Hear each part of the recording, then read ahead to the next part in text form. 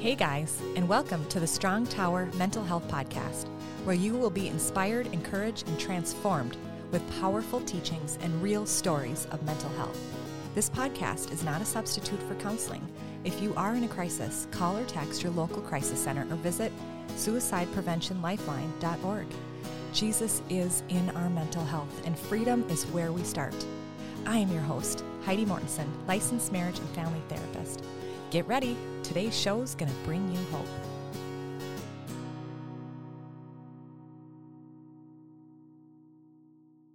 Hello, and welcome to the Strong Tower Mental Health Podcast. I am Heidi Mortensen, licensed marriage and family therapist. I am your host. And today I have a very, very special guest. Her name is Abby McKee, and she is from Texas. Which city in Texas? We are in North Fort Worth. North Fort Worth. Okay, awesome. And I am really, really excited to have her. She is a published author, soon to be podcaster. She is a mom of a wonderful husband and has 4 beautiful children. She is also an advocate, public speaker, life coach, dream interpreter, and service expert. She has a lot of expertise and very unique woman. She's gone through many different places. She's very comfortable with going with light places and dark places and really just loves all people in all walks of life. So welcome, Abby. Thanks for coming on the show. Oh, thanks for having me. So I would love if you could really just introduce yourself and tell our listeners about yourself before you knew Jesus. So just give us a little bit of history and just kind of share some of, if you did have any mental health struggles and any diagnoses, because this is a mental health show. And if not, just kind of what those struggles were. Yeah, I'd be glad to. So I think first and foremost, I have to say that I believe I did have many mental health struggles. I was never diagnosed with anything. My story, I think, begins with the divorce of my parents, like many people. A lot of people today have come from that same walk of life. And Yes. as a child, I just was trying to discover who I was and what my identity was and just figure life out. And by the time I was 11 years old, I was using drugs. And I started off very lightly, but very quickly I moved from marijuana use to cocaine use. I never really liked pharmaceutical drugs and I didn't like anything intravenous, but everything else was fair game for me. And so 11 years old, I really started my walkabout, I like to call it. And I was raised in a Christian home. Okay. My dad was a spirit-filled gentleman and still is to this day. Yeah. But I just had to go figure out who I was and what the world had to say first for some reason. Yeah. At 22, I became a single mom. And I guess I should have said prior to that, I dropped out of high school when I was 16 years old. And by the time I was 22, I became a single mom. I waited tables a lot and just found my joy in being around people, but it wasn't full joy, right? I didn't really walk with the Lord during that time. But even through my years of drug use, I would point people in the direction of the fact that Jesus loved them. I have memories of tripping acid and doing stupid stuff. And I would be like, but Jesus loves you, because people would question things and they'd talk about aliens and they'd be in the middle of this crazy encounter from a substance. And I'm like, but that can't be true because it's not in the Bible and Jesus loves you. Wow. Wow. But I would sneak outside my church as a kid and I would smoke pot. And I was not a great child. And my dad had no idea. He was clueless. I did live with my dad. I was raised by my father primarily. My mom was paramedic and she worked a lot. So she was gone much of the time. So that's me in a nutshell.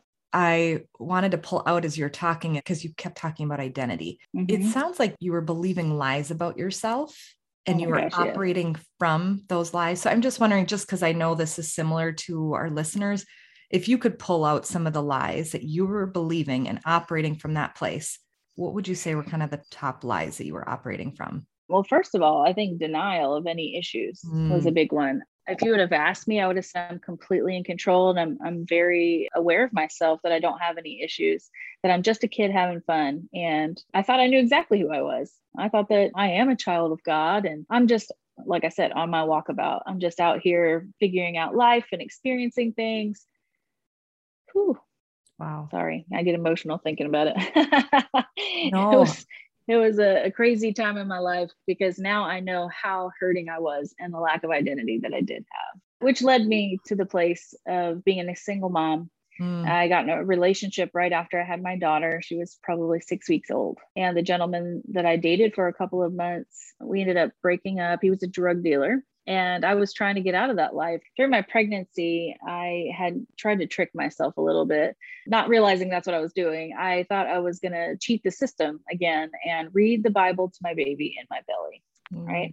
Because I knew growing up that faith came by hearing and hearing the word of God, because I had a foundation placed in me. So faith came by hearing and hearing the word of God. And I knew that the power of the tongue is life and death, right? So if I was speaking it, I was hearing it, but so was my baby. And I knew that if, you read to your baby, that your baby was supposed to be more intelligent. And I didn't find out I was pregnant until I was 4 months pregnant. So I had no idea what to expect when my child was born. I had no clue. And so through that, I kind of tricked myself thinking I was gaming the game with God and I was cheating the system. And it just really kind of blew up in my face in a great way. So when I dated this gentleman at the end, tragically, we split up. One day he came to my house and raped me on my couch. During that encounter, I remember feeling like I was in a life raft or like a blow up boat. I was laying on the couch, but it felt like I was in a boat. As I looked up, it wasn't really his face I was seeing. It was very distorted. It was almost as if I was able to see things in the supernatural. Wow. So the Lord allowed me to see what was really attacking me. So I didn't see the person as much as I saw the spirit behind the person. And so immediately when I kind of came to consciousness, he never hit me. I just kind of blacked out and I was sober. I'd been sober for a few weeks. When I looked up and I saw his face, immediately I heard the voice of the Lord and he said, Abby, this is not what I had intended for you. You've gotten so far away from what I intended for you that this is what you have allowed in. And immediately I was like, oh man, I have screwed up, because I just kind of knew, Yeah. I knew that I had gotten off of the track that he wanted me to be walking with. And he said, if you don't hear me now, I will always be there to catch you, but you won't hear my voice anymore. And it was enough to scare me right back into knowing what my choice was. I already knew immediately, but I was still in the middle of this encounter and being assaulted physically.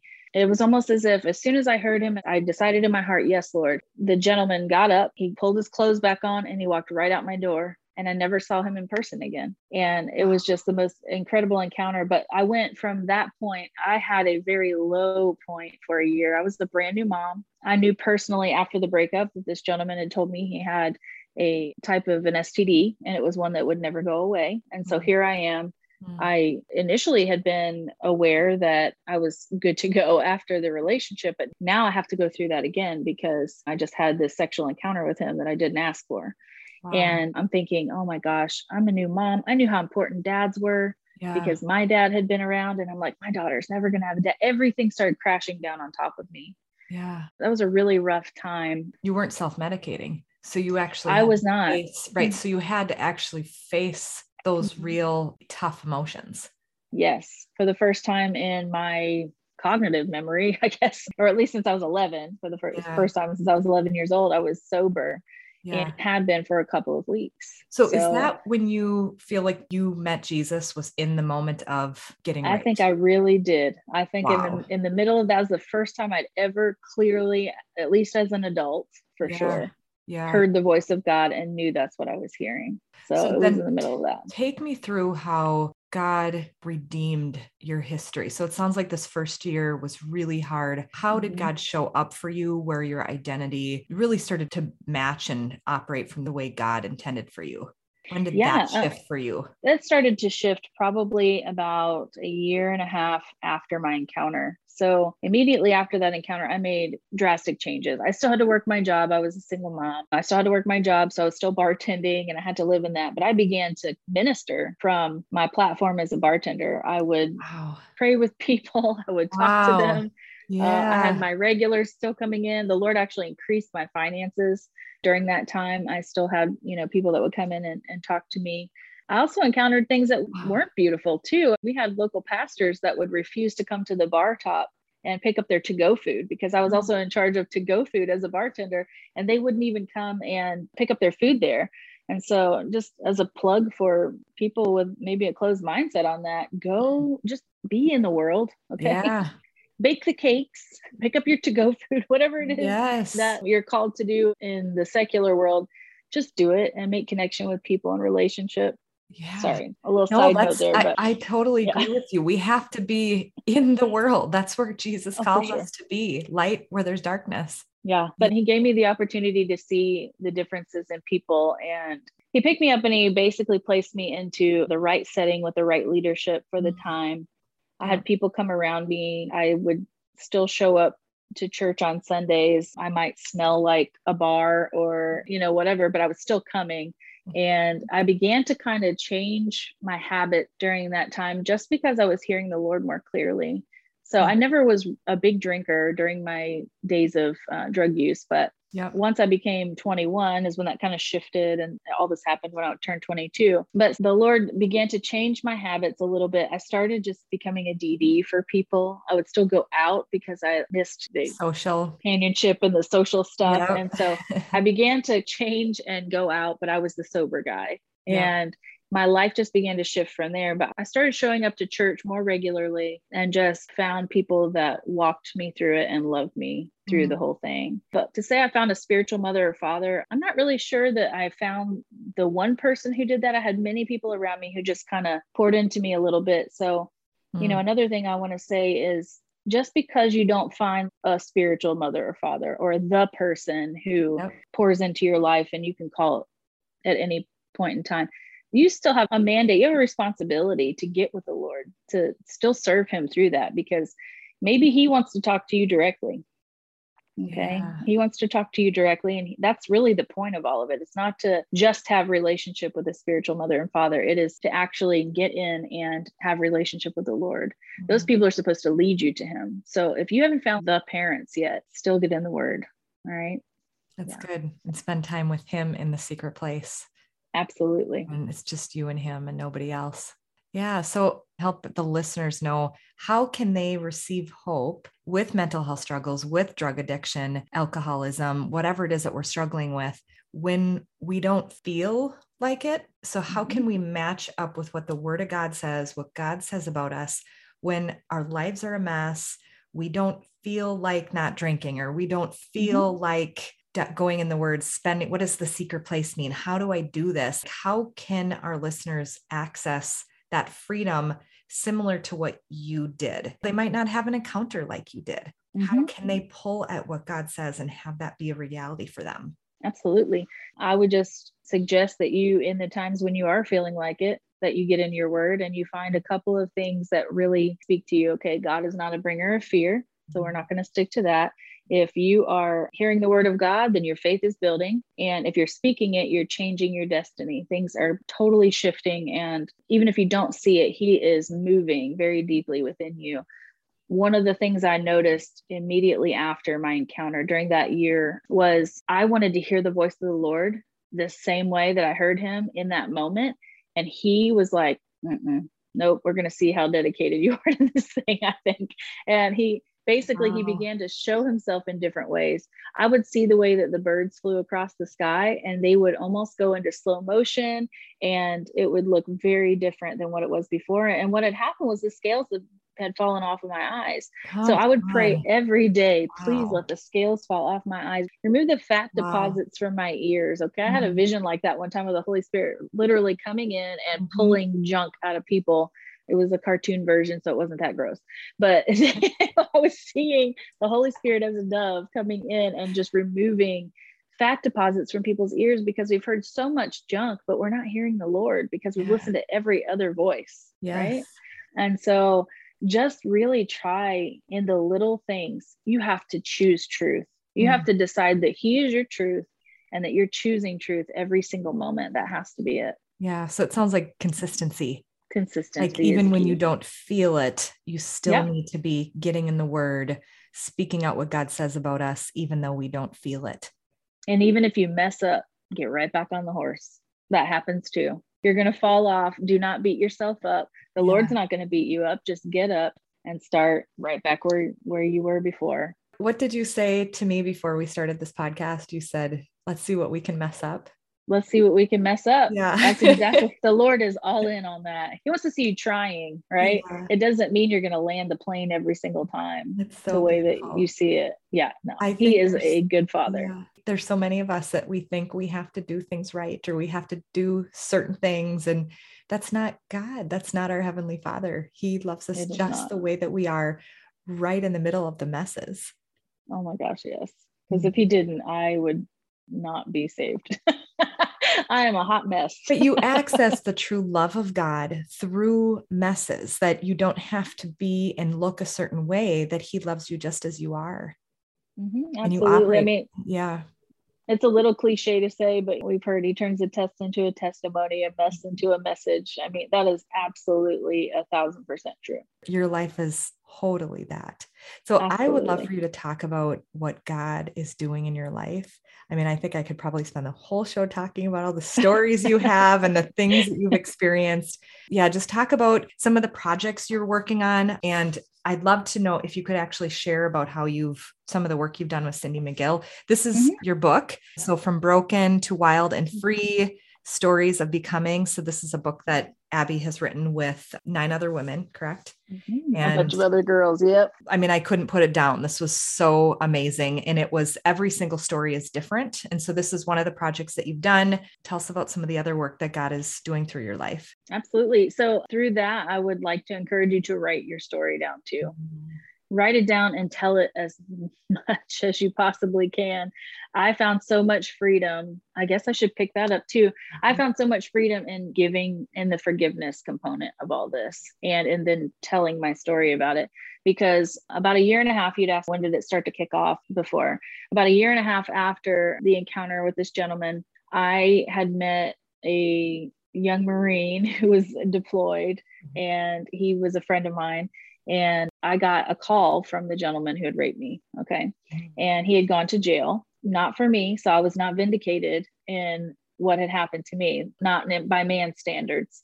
He had gone to prison for an old drug charge or something stupid.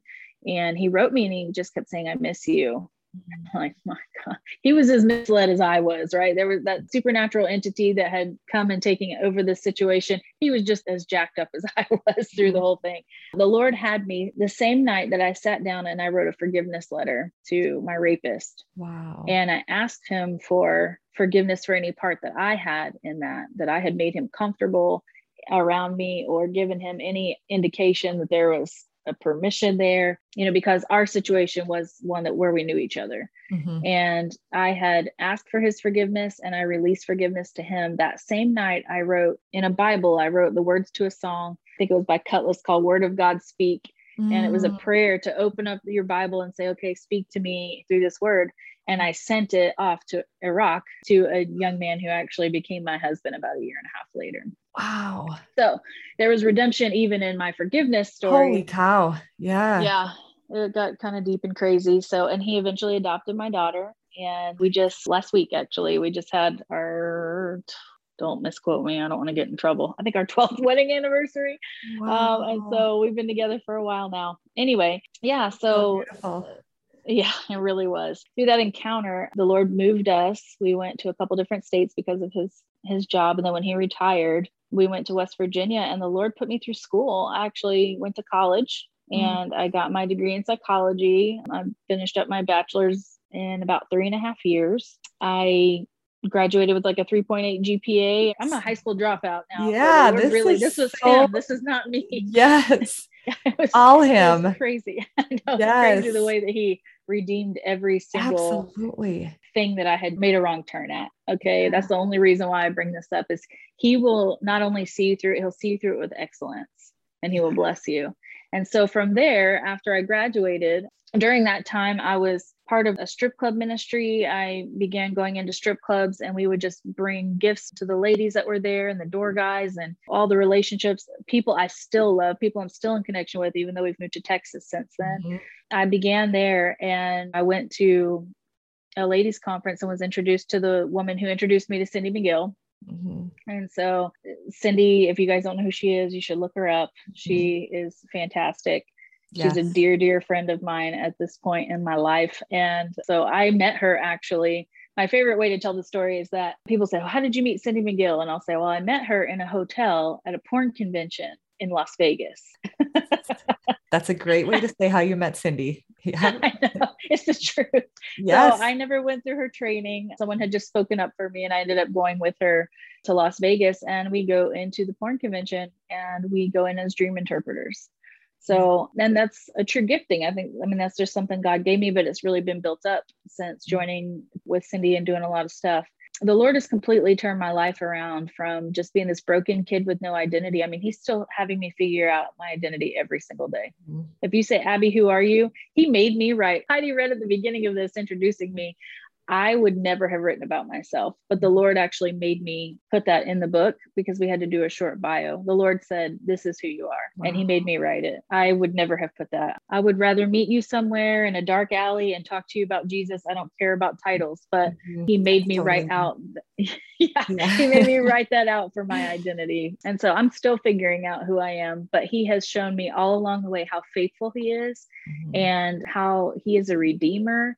He will fill you completely up to the point of overflowing, and you won't even see it coming. This Sunday, the pastor at the church we've been at for a little while now has asked me to give my testimony. And the part of it that I want to share is that I was a dropout and I was a drug addict, and I did all these crazy things in my young life. And the day that I went to my church, I joined a cleaning ministry. And the day that I went to the church, and the lady who ran it asked me, she said, Abby, would you mind helping me clean the office? And I said, yeah, sure, no problem.